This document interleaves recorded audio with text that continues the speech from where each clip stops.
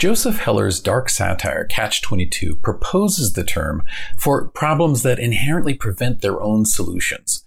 Creating good metrics can be seen as a catch-22. Good metrics take time to create, but until you have good metrics, there's no time to create them. How true is this, and is there a way to break this cycle? I had a client recently tell me about how much one part of their company needed better metrics, but that they would never be able to free up enough time to create them. This is a common conundrum with companies that understand the benefits of having the correct metrics, but have a hard time finding the resources to do them right. The irony is that a lot of the time managers are currently spending is probably wasted on things that they shouldn't even be doing in the first place.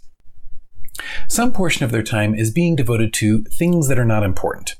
This is not because these managers are incompetent. In fact, quite the contrary. In my experience, such managers keenly feel the burden of helping their workers keep working, and they internalize that stress to their own detriment. There are a million things going on at any one time crying out for a response. Perhaps some manager is reacting to a real problem at their level, but one that stems from their personnel not having the metrics themselves to prevent it. Perhaps they are reacting to a meaningful metric, but other metrics are more important and less visible.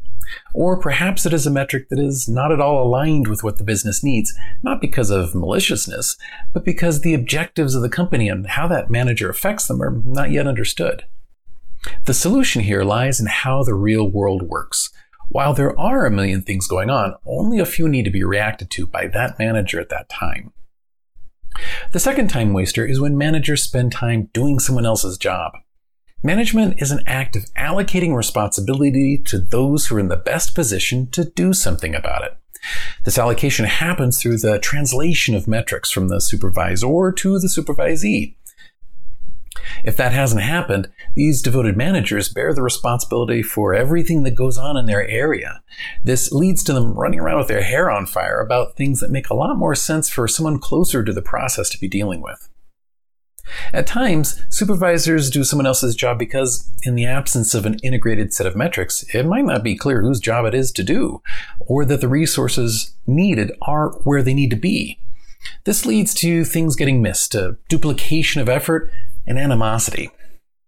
With this issue, the solution is to clearly understand what a manager affects and is responsible for, and just as importantly, what they don't. How do we break this cycle of metrics needing time needing metrics? We distribute the task of metrics creation throughout the business to the people best suited to the task, those who own the metrics themselves. As I've written about in my new book, Galileo's Telescope, and numerous blog postings, the first step is to create metrics of success for the organization. Once these are decided, each level of management has a relatively simple question to answer. If my boss needs that, what do I do that supports it? If every level of the organization does this, you end up with an integrated set of metrics that are all aligned with whatever the organizational success metrics were at the top. Creating metrics should not be the role of one or even a group of individuals. It should be the role of everyone in the company to create, review, and update metrics for the area that they manage or work within. This distributes the effort across the company to where it belongs, the individuals themselves. An individual might spend an hour or so and create the metrics that make sense for them to control and relate to their supervisor's metrics, at least as a starting point. Over time, they gather data that will either verify the metrics that they've selected or point to other metrics that would be more effective. Even starting with a few marginally effective metrics is better than nothing. And sometimes nothing is better than if everyone makes up metrics in isolation, but without a linkage to each other or the business objectives.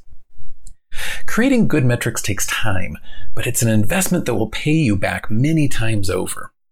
Distributing the creation of these metrics out to each individual means that the time investment is spread out across many people, lowering the impact and making it possible to get it done efficiently and in a reasonable amount of time. Share your metric identification and implementation challenges with us. We look forward to helping you facilitate your implementation and speeding up their use to drive results.